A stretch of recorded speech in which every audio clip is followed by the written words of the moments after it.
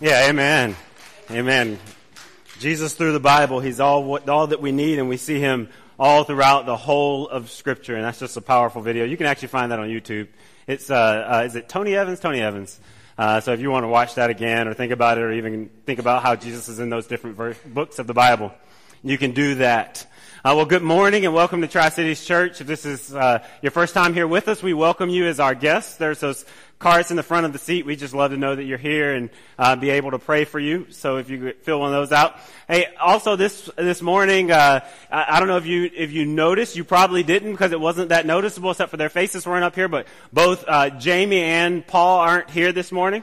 That is a first, Paul being our worship leader and Jamie, one of our pastors who also plays the keys. But the worship team held it down. Yeah. Give it up for them. So be sure to let Jamie and Paul know that you enjoyed it even without them. Don't rub it in their faces too much. But let them know, you can go up to them and you can say, "We're fine without you."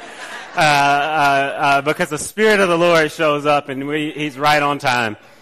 Well, we're continuing our series this morning. We've been calling it "You Asked For It," and you've been submitting questions and have gotten some fantastic questions on both Bible and theology and life and the practice of Tri-Cities Church. More than we're going to be able to answer during this series, but we're going to try to get to as many of them as possible. And so, I don't know, I've never done this before. I don't know even how to divide them up, but we're trying to do is answer some good, it's going to be at least 6 weeks, so some good biblical questions. We'll do some of those, and then there's some good, like, practical, everyday in life questions as well. So I think how this series will end up panning out is we'll do 3 weeks of good biblical theological questions that you might ask. And so that was like last week, and then next week. Last week we talked about Bible and science. This week we're talking about the Bible and how Christians can understand or should understand Old Testament law. And then next week I think we're going to talk about heaven and hell. So if that intrigues you, be here for that. Because that's always a question, right? That's what is heaven? What is hell? How should we think about it? Who's going? Is anybody already there? Who has the power to send someone there? I don't know. A lot of people say, there's a phrase, right? That people use, but we don't have that. We definitely don't have that power. So we're going to look at that next week. So if that interests you, be here for that. Our question this morning, I actually jotted it down. It'll be up on the slides. And so this is a question we're going to attempt to answer this morning. It's why do Christians uphold some laws and traditions of the Old Testament and not others? For example, marrying multiple women, burnt offerings, tithing, eating pork, truly honoring the Sabbath, etc. Also, why do we recognize the Sabbath on Sunday when it appears as though it should be Saturday? All right, so let's pray, and then we'll get into our message for this morning. God, we give you thanks this morning that you give us this opportunity to open the Scriptures, to crack them open and to study them, and to gain an understanding of your word and your will for our lives. And so, God, as we navigate this sometimes misunderstood and often difficult topic, God, I just pray that you help us to understand how we, as a people who have Bibles, who own Bibles, who read Scripture, can understand more fully and clearly what it says, and how the law of God in which we delight relates to our lives today. It's in your Son Jesus Christ's name we pray. Amen. All right, so the Bible's a peculiar book, right? It's not like any other book. It's not like any other book that you ever read, but it's a peculiar book. And I think that, as I was thinking about it this week, I think that it's best to read the Bible like a story, right? That it is a story, one story, a whole story of God and what God is doing in this world. But it's difficult to say that, right? Because it's just not like other stories. I don't know if you read novels or anything like that. I never really got into the novel thing. I got this one book, A Brother to a Dragonfly. It's on my, I don't even know what it's about. Something about the Deep South in Alabama. It sounds interesting. I've heard fantastic things about this book. And I've been trying to read this book for now, it's a novel. I've been trying to read this book for now 8 years at least. I've owned it. I pull it out and I start it and I read like the first 2 chapters and then I quit, right? Because I'm just not a novel kind of guy. I've never read it. But the Bible's not, I don't know where I'm going with that, but the Bible's not like a novel, right? It's not like that book, right, that has a smooth flowing story from beginning to end. But it is a story that begins in Genesis and it does flow from beginning to end. But it's a story that's written, it's more than 66 books in the Bible, right? There's more than 40 authors. There's 2 testaments, right? These covenants, both the Old Testament and the New Testament. But it's one story.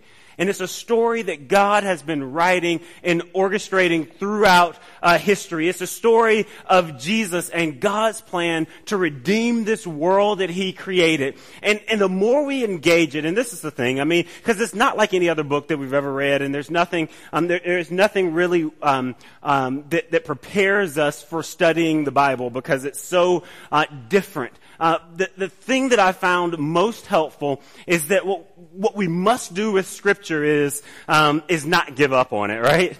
Because, my thing is like, I'll open the Bible and let me just open it, like some of those books like Hosea or Zephaniah or Obadiah or, when you open it to these different books in the Bible and it's like what's going on here? Like, you could try to jump in a specific place. That's always the question that I get most commonly about reading Scripture is, where should I start? Like, where should I start? And Genesis is a good place to start, right at the beginning. That's a good place to start. If you want to get a good picture of Jesus, the book of John is a good place to start easy. It's easy as well. It's an easy read, and it gives us a broad stroke picture of Jesus and the things that He did and what He taught as well. But it's by engaging Scripture, we become familiar with this story, even to the point that we can jump in and we can find ourselves in the middle of it, and we can see what we're reading in light of the whole, because it is one whole story. I think one of the best questions we can ask whenever studying Scripture is, how does this section that I'm reading fit in with the rest of the biblical narrative, right? So how does this section, and that's just a good question to ask, because this is what happens, because the Bible's been divided into both books and chapters and numbers. We tend to not read it as a story. We tend to pluck sections out, whether it's a verse or 2 or a chapter or 2 or even just a book, and we don't read it as a whole story. And so if we're doing that, I'm not saying that you have to only sit down and read the whole Bible every time you read it, because that's just not very practical. But we always got to ask that question: is how does this section that I'm reading fit in with the whole of the biblical narrative? Because it fits, right? If there's something that looks like it fits, we don't just write it off, as some in history have done, and say this just doesn't fit and scratch that section out of our Bible. We have to study and to wrestle with and try to understand how God intends for that to fit, because it's part of His story and what He's doing in this world. And so, the Bible begins, the first 5 books of the Bible are what's known as the Torah. That means teaching or instruction, law. It's the Word of God. It's instruction from God for God's people. It's the Torah. First 5 books of the Old Testament: Genesis, Exodus, Leviticus, Numbers, and Deuteronomy. I think that's that 5. First 5 books of the Old Testament. It's the Torah. It's instruction from God. And the beautiful thing about this is that it begins with Genesis. And last week even we saw how Genesis starts, right? In the beginning, God created. And that's intentional, right? It's not so much instruction there, right? Even though the Torah is instruction for us, it's law for us. That's not so much law, but in the beginning, God created. What the Bible is laying out for us from the very beginning of Scripture, and I think this is so important that we get it, is that it's a God who created this world, and He knows how it works best. And so instruction from God, so the Torah is kind of, it's presented to us as instruction from a God who knows how this thing works, right? So when we scratch our heads and we go, I don't know how this thing works, I can't figure this out, I can't figure out life, I don't know what I'm supposed to do in this situation or that situation, right? We go back to the Scriptures because they're instructions from God, law from God, for how this thing, life on earth, right, how God intended for that to work, and how best we can make it through this world, like through this life in a way that glorifies and honors God. And so it begins there in a very important way with the creation of the world. And so when we read the Torah, right, the law of God, the Old Testament, especially Exodus, Leviticus, where there's some interesting stuff in there. I don't know if you've ever read it, but some of the laws that are in there's just some interesting stuff there. There's actually 613 laws in the Torah, and this was life. For the Israelites people, right? Their lives revolved around this. In fact, there's this kind of central verse for the Israelites in Deuteronomy chapter 6. You can go there and I'll read a couple of verses in there. But Deuteronomy chapter 6, listen to verse 1. Listen to what it says. These are the commands, decrees, and laws the Lord your God directed me to teach you, to observe in the land that you are crossing the Jordan to possess, so that you, your children, and their children after them may fear the Lord your God as long as you live by keeping his decrees and commands that I give you, and so that you may enjoy long life, right? So these are commands, decrees, teaching, instruction from God. This is Torah. And then, listen to what it says in verse 3. It says, "Hear, Israel, and be careful to obey so that it may go well with you, and you may increase greatly in the land flowing with milk and honey," the promised land, the land that they were promised, that they were going into, that God had promised them that they would possess. Just as the Lord your God, the God of your ancestors promised you. Hear, O Israel, the Lord your God, the Lord is one. Love the Lord your God with all your heart, with all your soul, and all your strength. These commandments I give you today are to be on your heart, right? So on your heart, they're supposed to be in the depths of our soul. Impress them on your children. Talk about them when you sit at home and when you walk along the road, when you lie down and when you get up. Tie them as symbols on your hands. Bind them on your foreheads. Write them on the door frames of your houses and on your gates. This scripture is teaching us that, hey, this law isn't just something that God gave for the Israelites or gave to the Israelites, but it was something that was supposed to be central to their lives, right? Impress them on your hearts. Write them on your arms. Maybe first tattoo, I'm not sure. But hey, that could be, I don't know, on your forehead, face tattoos, those are kind of trending today.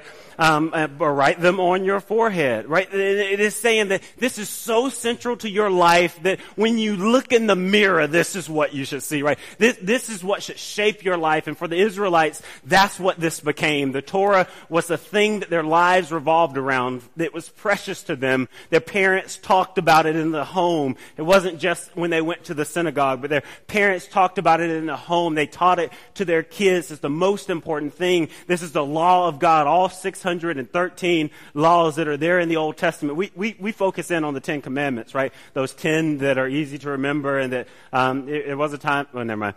Whether those had a public place in our society, which is no more. Which that probably is a good thing. But and we can talk about that if you want to talk about that. But I'll get distracted if I talk about that now. But but they once played a very strong and specific role in our society, and they were impressed on the people, and they began to shape their lives. In fact, it was the thing that determined whether or not they were adequate enough to approach and appear before God and were acceptable to God. And so when we get to the Torah, the first 5 books of the Old Testament, these instructions, these laws, I think one of the key and crucial questions which we should ask of every part of Scripture that we ever read is, how does this fit in with the whole, right? How does this law, and that's really the question that we're trying to address this morning, is how does the Torah, the 10 Commandments, the 613 commandments, the instruction of God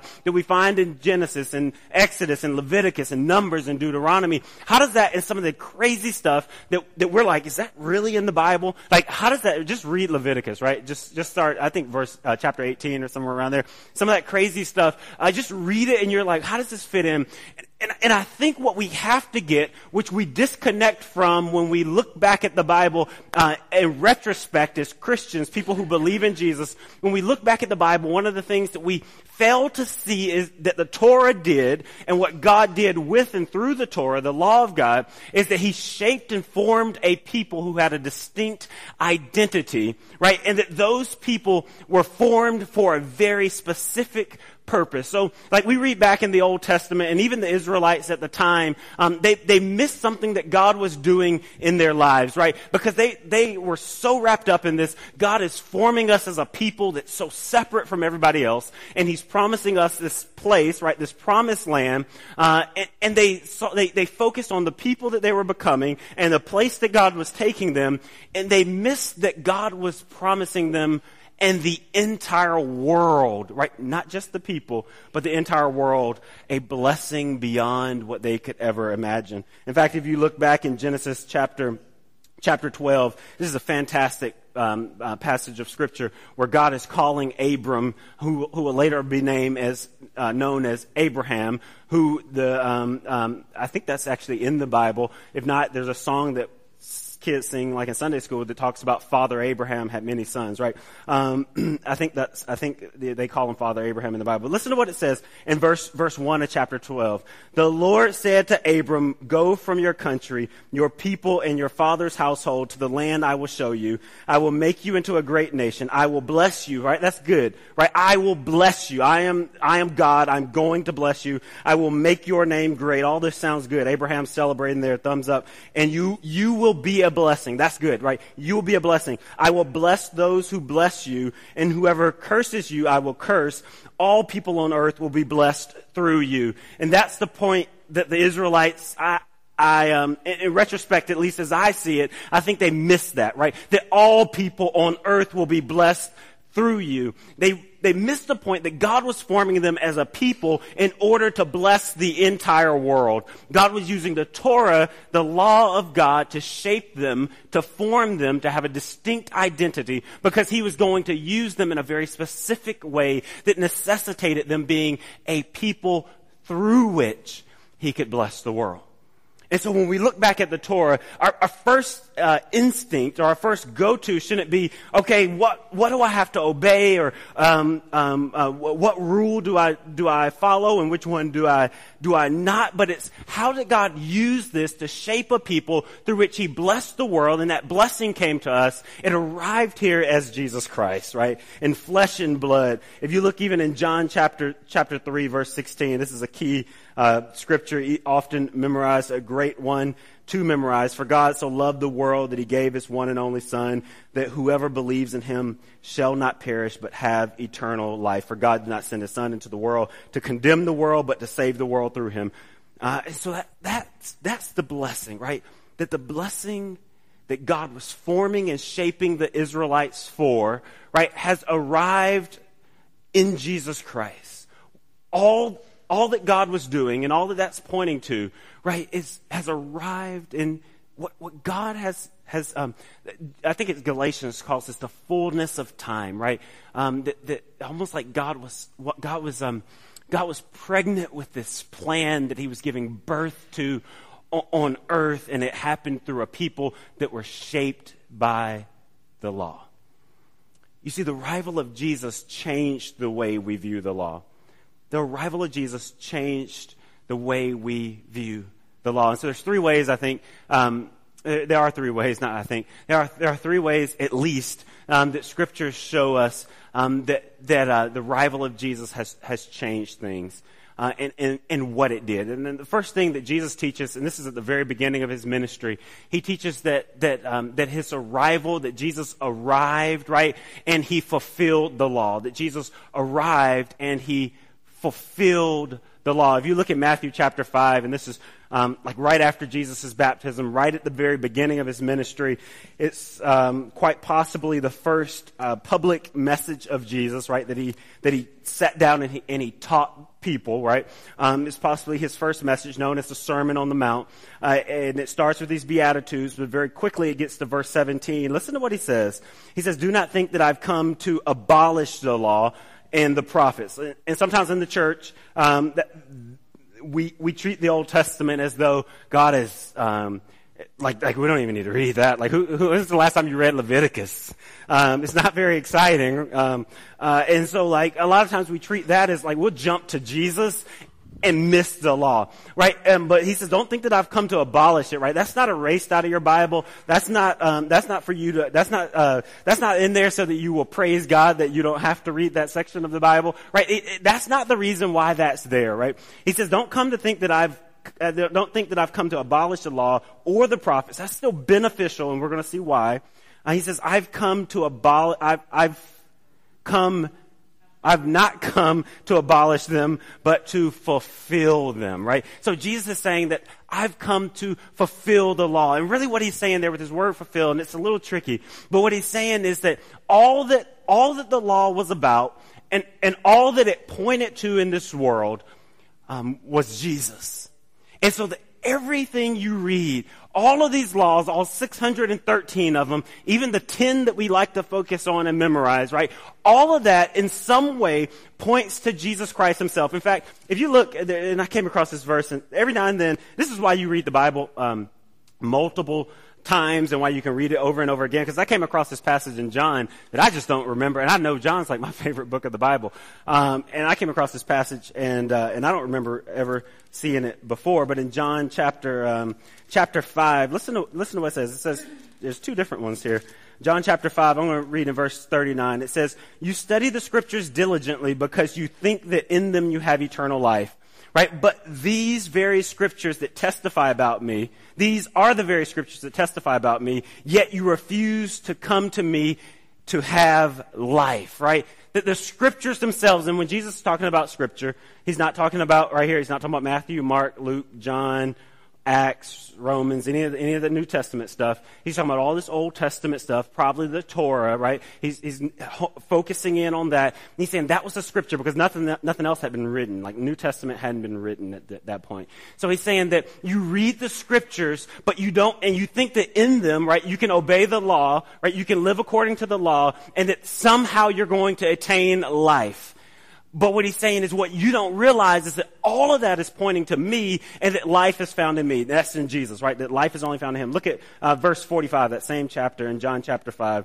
If we drop down just a little bit, it says, But do not think I will accuse you before the Father. Your accuser is Moses, right? Your accuser is Moses, on whom your hopes rest. Now, the Torah was written by Moses. First 5 books of the Old Testament, Moses composed them. He put them together, right? And so that was known as like the Mosaic Law, the books of Moses.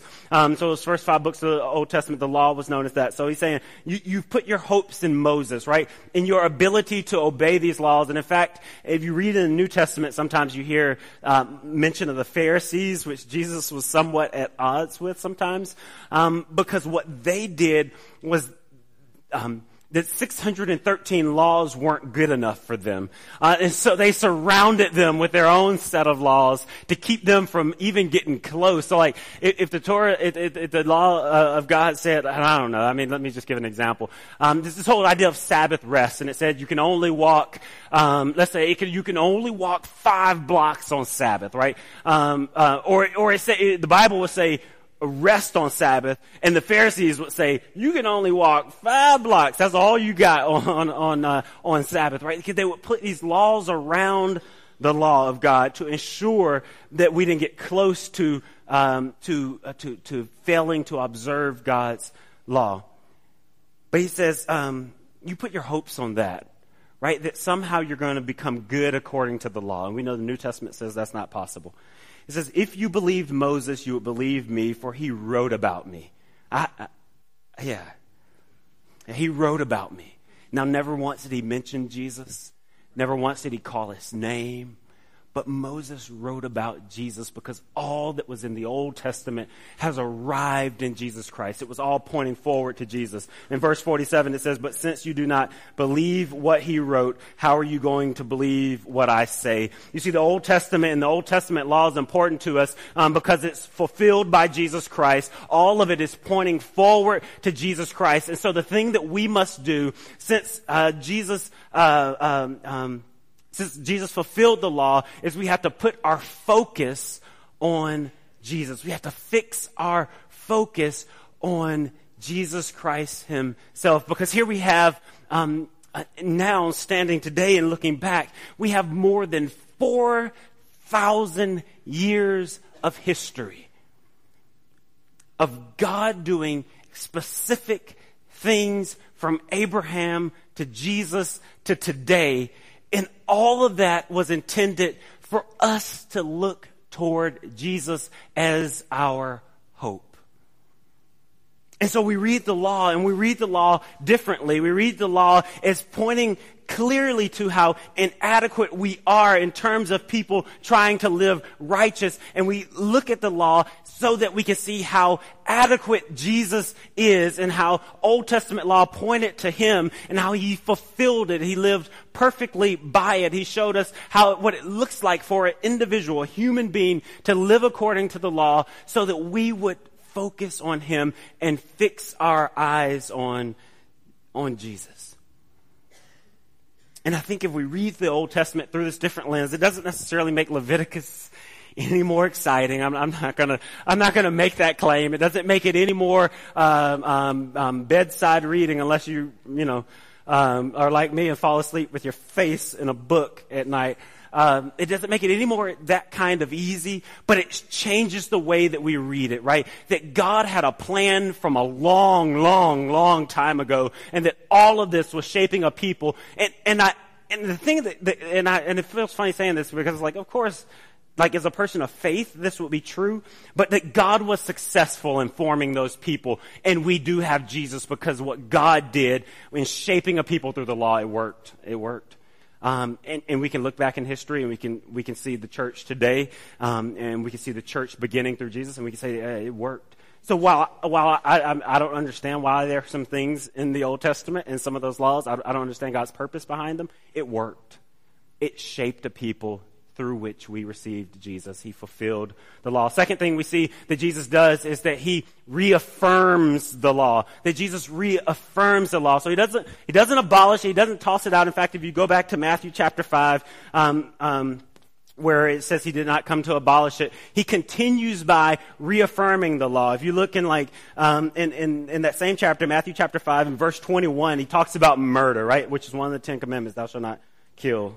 And so he talks about murder, and he reaffirms the law, and in fact he kind of strengthens it a little bit, right? He clarifies it for us. He talks about adultery, right? He reaffirms that. He talks about divorce, and he reaffirms that man was meant for woman, and they weren't meant to be divorced. They weren't meant to separate, and he clarifies that for us. He talks about oaths and eye for an eye and that relationship stuff that's in the Bible, right? Right in that section, some of this difficult stuff that we like to overlook, right? He talks about love and loving your enemies, stuff we don't want to hear sometimes. He talks about generosity here, right? Because what Jesus does is he doesn't abolish the law and get rid of it. In fact, he sounds in many ways much like some of the stuff that's in Leviticus and Exodus, because he's reaffirming it. He's telling us that, the morals of the Old Testament law, right? Stuff given to you from God is still good. And what Jesus teaches us points to the very fact that it's God's will still today for his people to form this countercultural, if you will, community of people who live different from the world, right? So we don't, that one's hard because, that's bad everywhere, but we don't murder, right? We don't or shouldn't commit adultery. We shouldn't divorce. We should love our enemies, not just our neighbors and friends, but we should love our enemies different than the world. We should be more forgiving. We should be more generous. Jesus is reaffirming the law and saying, hey, that's still good for you, and I'm going to reaffirm it, and I'm going to model it in my own life. And that's clearly seen through what Jesus taught in the scriptures and throughout his own life. And so he reaffirms the law. So that means that we study the way of Jesus in the church. We study the way of Jesus. And so I think the tendency is to go back and look at the Old Testament, and I've been there, I've done that, and say, okay, which of these? I like ribs and pork and stuff. So which of these 613? Because I don't know whether I can like be a Christian if I got to give up. I'm not saying this. I'm just saying that's what some people say. If I have to give up barbecue, right? If I got to give up ribs, right? So, and we're going like, which of these six, how do I pick and choose which one, is God's will for me and which one is adequate for me? And we don't have to do that, right? Because we have Jesus, right? And so we look at the example and practice of Jesus Christ himself. Which law that Jesus reaffirmed? What did Jesus reaffirm? What did we see practiced in his own life? And that's what he's teaching us is his will. So we study, the book of, Gospel of John. We study, the Gospels are great. Matthew, Mark, Luke, and John, the first four books of the New Testament. Those are good. Thank you. Those are good for us, right? Those are good for us. And in fact, they are adequate for faith in Jesus Christ and living the life that God intended us to live. And so we do look at the Old Testament, and that shouldn't be crossed out of our Bible and out of our reading, but we look at it as something that points us to Jesus. We focus on him, and we study his way, right? Paul says this, right? He says, I want to know Christ, right? And that has to be the desire of our heart, is that not I want to memorize all 613 laws and form other laws around them, but I want to know Christ. I want to follow him. The scriptures have chosen, what God has chosen is through the scriptures to form us as a people who follow Jesus Christ and his example. And so, we look at the laws and we say, hey, what did Jesus do? What did he reaffirm? What did he teach for us that is good and true and right? And that's what we do. And the third thing that we see here is that Jesus did, and I struggled with this word all week, but he replaced the law. He replaced the law. Look at Hebrews chapter 10. And remember, he didn't abolish it, didn't get rid of it. He fulfilled it, and he reaffirmed it, but he also replaced it. Look at Hebrews chapter 10, and this is some of the tension that the scriptures sort of call us to live into, and the challenge of living as a people, and particularly if we try to make the Old Testament fully binding on us, right? We're living under a new covenant, New Testament, right, with God. And so look at Hebrews 10. Hebrews is this great book of the Bible to study how we relate to the Old Testament. But chapter 10, verse 1. The law is only a shadow of the good things that are coming, right? So the Torah, the Old Testament, first 5 books of the Bible, they're only a shadow of the good things that are coming, not the realities themselves. For this reason, it can never, by the same sacrifices, repeated endlessly, year after year, make perfect those who draw near to worship. And so in the Old Testament, you can read about it, all about these temple practices, right? That people would offer these sacrifices up to God, right? In order to push back their sins and make them acceptable to God, right? Clean in God's eye. Right? It says those only, they're offered endlessly year after year. They make perfect those who draw near to worship. Otherwise, they can never do that. Otherwise, would they not have stopped being offered? For the worshiper would have been cleansed once for all and would no longer have felt guilty for their sins. Remind me to come back to that. Like if I don't come back to that verse, raise your hand. But no longer felt guilty for their sins. But those realities are an annual reminder of sins. It is impossible for the blood of bulls and goats to take away sins. Therefore, when Christ came into the world, he said, sacrifices and offerings you did not desire, but a body you prepared for me, right? With burnt offerings and sin offerings, you were not pleased. Then he said, here I am. It is written about me in the scroll. I have come to do your will, my God. First, he said, sacrifices and offerings, burnt offerings, this is tricky, and sin offerings you did not desire, nor were you pleased with them, though they were offered in accordance with the law. So even though you did exactly what the law said in terms of offering these burnt offerings, sacrifices to God, right? Even though you did that, you were not pleased. God was not pleased with them. Then he said, here I am. I have come to do your will. he sets aside the first, that's the first covenant, the Old Testament even, to establish the second, a new covenant.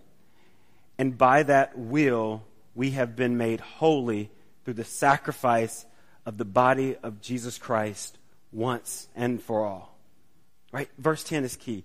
And by that will, we have been made holy we have been made holy, the church, right, have been made holy through the sacrifice of the body of Jesus Christ once and for all. Right? It doesn't say you've been made holy because you memorized all these laws and you finally have gotten them down in your life, right? And you're finally living according to them and doing the right stuff, right? It didn't say that, but because of the sacrifice of Jesus Christ, we have been made holy. Now, if I go back to verse 3, I think that is where, but those sacrifices are an annual reminder of sins. It is impossible, or verse 2. Otherwise, I think that's where, y'all, somebody's supposed to remind me. All right, yeah, y'all are on it. Otherwise, would they not have stopped being offered, right? Those sacrifices. For the worshipers would have been cleansed once and for all and would no longer have felt guilty for their sins. Right? Because we actually stand holy before God because of what Jesus has done. Right? In the Old Testament, you were constantly offering sacrifices and continually sinking in your guilt because your sins were never removed and you were never made holy before God once and for all.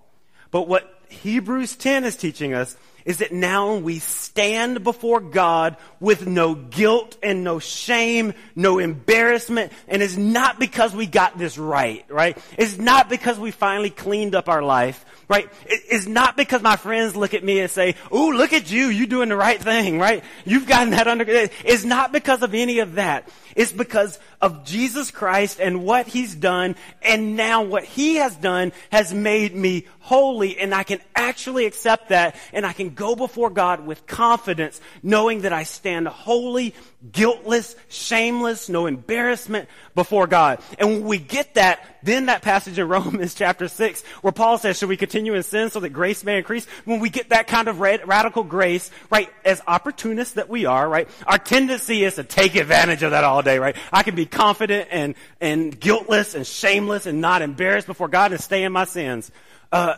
And Paul's like, no, that's not the way it works, right? When we get what God has done for us and the fact that He's made us holy before God, we joyfully follow in the way of God, right? When we really get what the Christian life is all about and what it means to be a follower of Jesus Christ, it's no more, we treat the scriptures and the instructions that we find there for our life as burdens weighing us down. But what God intended them for is for our freedom so that we can walk lighter, right?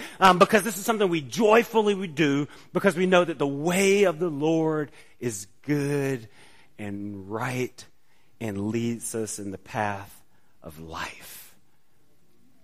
And that's what the scriptures are trying to get us to see. That this Old Testament law was leading to Jesus. But in Jesus, some of that stuff was replaced. Right? These temple sacrifices, temple worship, temple protocol, and these burnt offerings and sacrifices and things that we were offering up to God and had to have a priest as our intermediary to go between us and God and speak to God on our behalf because we were not clean, because we had eaten pork and touched stuff we weren't supposed to touch and do all that kind of stuff, right? That stuff that's meant for our cleanliness, that Jesus has replaced that because He has made us clean. And here's what He does. He models that because there were like Old Testament laws that were against touching dead bodies. And what does Jesus do, right? There were Old Testament laws that are against touching people with diseases like lepers. And what does Jesus do? There were laws against touching women during certain times of the year. And what does Jesus do, right? To the women with the issue of blood, like his, what does He do? Right? He lays His hand on people and things that the Old Testament called unclean, right? Because He was modeling for us. He was modeling for us that in Christ we are made clean. In Christ we are made holy. And he's challenging us to trust the sufficiency of Jesus Christ. And so he replaced the law so that we can trust in the sufficiency of Jesus Christ, that we really are clean and we really do stand holy before God. So if we go back to our question that we started with, why do Christians uphold some laws and traditions of the Old Testament and not others? For example, marrying multiple women, burnt offerings, tithing, eating pork, truly honoring the Sabbath, etc. Also, why do we recognize the Sabbath on Sunday when it appears as though it should be Saturday? We see that this whole marrying other women's thing, the scripture never really commanded us to do that, right? That wasn't in the Old Testament, nor is it in the New, so you don't have permission to be a polygamous, right? Scripture never commands us to marry more than one person. In fact, Jesus reaffirmed that marriage is one man and one woman together for a lifetime. If you want to read that scripture, jot it down because he teaches about marriage there. And so that's something that was that's something. And I read something this week, and maybe somebody can even, if you've ever read anything about this, that's something that just because, let me put it this way, just because something was permitted, right, and just because someone that God used did it, doesn't mean it's right? I don't want you following my example in every way, just as you shouldn't follow Abraham's example in every way, or nor should you follow David's example in the Bible in every way, because he did some raunchy stuff. I was just saying, you read some of those stories, it could be soap opera, right? And so just because somebody in the Old Testament did it doesn't mean it's right? Just because Solomon had 700 something wives and 300 concubines doesn't mean you can marry as many people as you want. It was never in the Old Testament. Just because holy people and a man after God's own heart like David might have done it doesn't mean right. Now, what I read this week, let me come back to that. But what I read this week was, and I don't know, it's a good idea. What I read this week was that in biblical times especially, it was a little less civilized, and there was a lot more brutality, and men went off to war, and many of them lost their lives, and many of them were outnumbered, or they were fewer men than women, and in that society, women there was not equal opportunity at that point. And women needed a man in order to survive in biblical times. And there were more women than men. Therefore, if a woman was going to have any kind of quality of life, she would have needed to be married in a society culture where she could not get a job or could not find employment. And therefore, it was permitted in that time. I'm not saying that's gospel. I'm not saying that's true. I'm just saying it made sense to me. So there are some things in certain times in history, in culture, that were permitted, and that's one of the things that happened in Old Testament that we see. God didn't strike people down for doing it, but that doesn't mean he put his stamp on it either, and it was never commanded. All right, second thing, burnt offerings.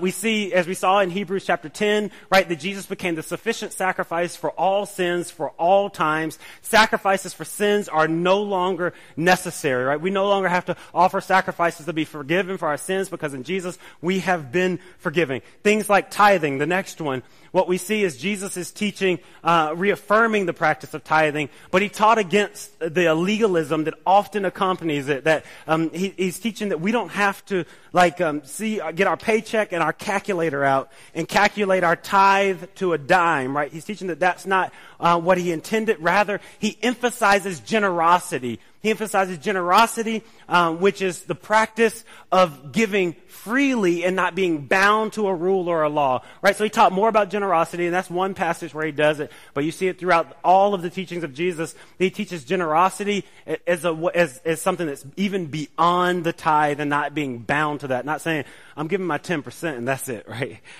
You can have my 10%, God, but nothing else.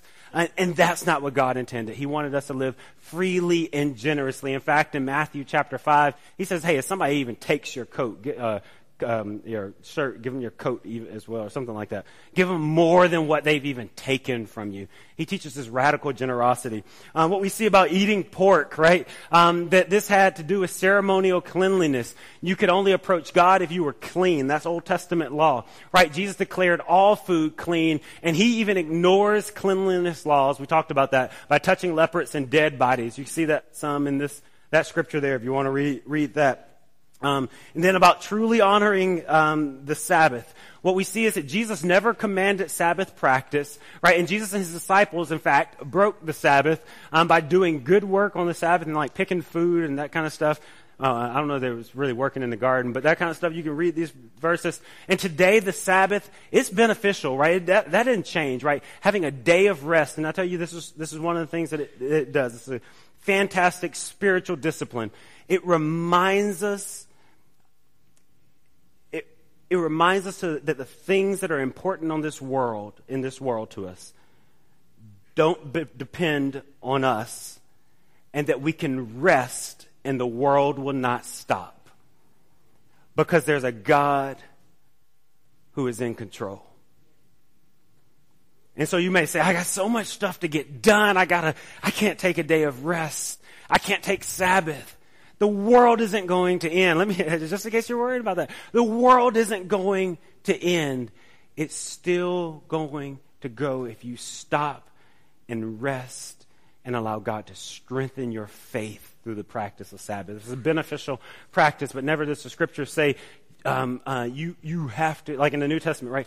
Never does Jesus reaffirm Sabbath practice. And then the final one, again, about Sabbath is also, why do we recognize Sabbath on Sunday when it appears as though it should be Saturday? And this is often confused in the church, but in the church, we don't practice Sabbath on Sunday. The early church began worshiping on Sunday as a way of looking back, and what did I have up there? And recognizing worship. I forgot the answer was up there. Worshiping on Sunday as a way of celebrating the resurrection of Jesus Christ, the fact that Jesus rose from the dead, right? And they began worshiping on Sunday, but not as a day of saying, this is my day of break and my rest. I'm not doing anything. I'm taking Sabbath, right? They began worshiping as a way of honoring God. So this isn't Sabbath, right? Sunday isn't Sabbath. That actually Sabbath day, seventh day of the week, would be Saturday.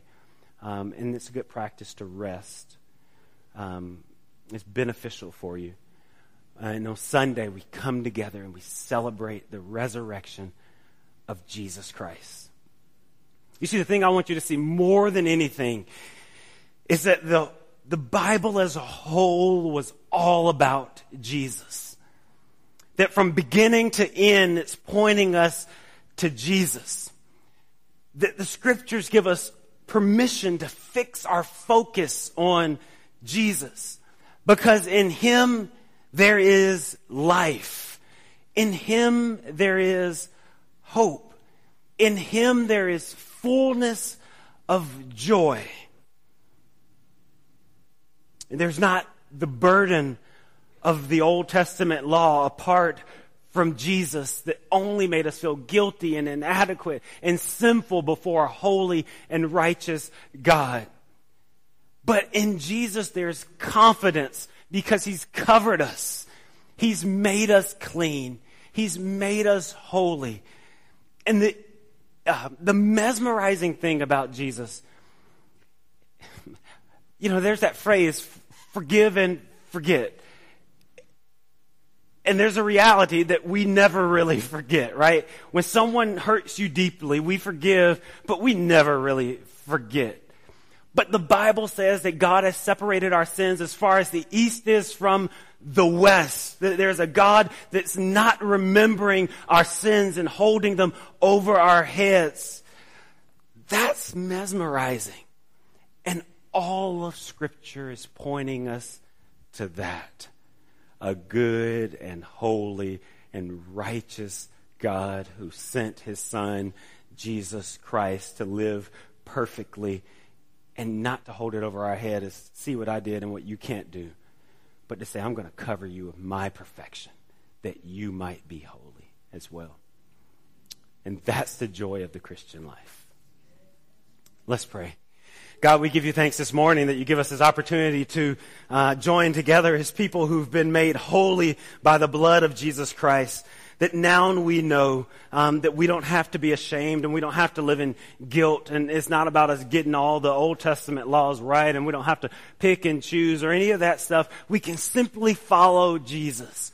We can simply study His life. We can see His way, and we can be confident that as long as we walk in the footsteps of Jesus, as long as we strive day after day to live more like Him, that here we stand before you, blameless and pure and accepted and holy. God, we celebrate that this morning. And God, I just pray that right now we will celebrate it even more. It's in your Son, Jesus Christ's name, we pray. Amen. Well, this morning we're going to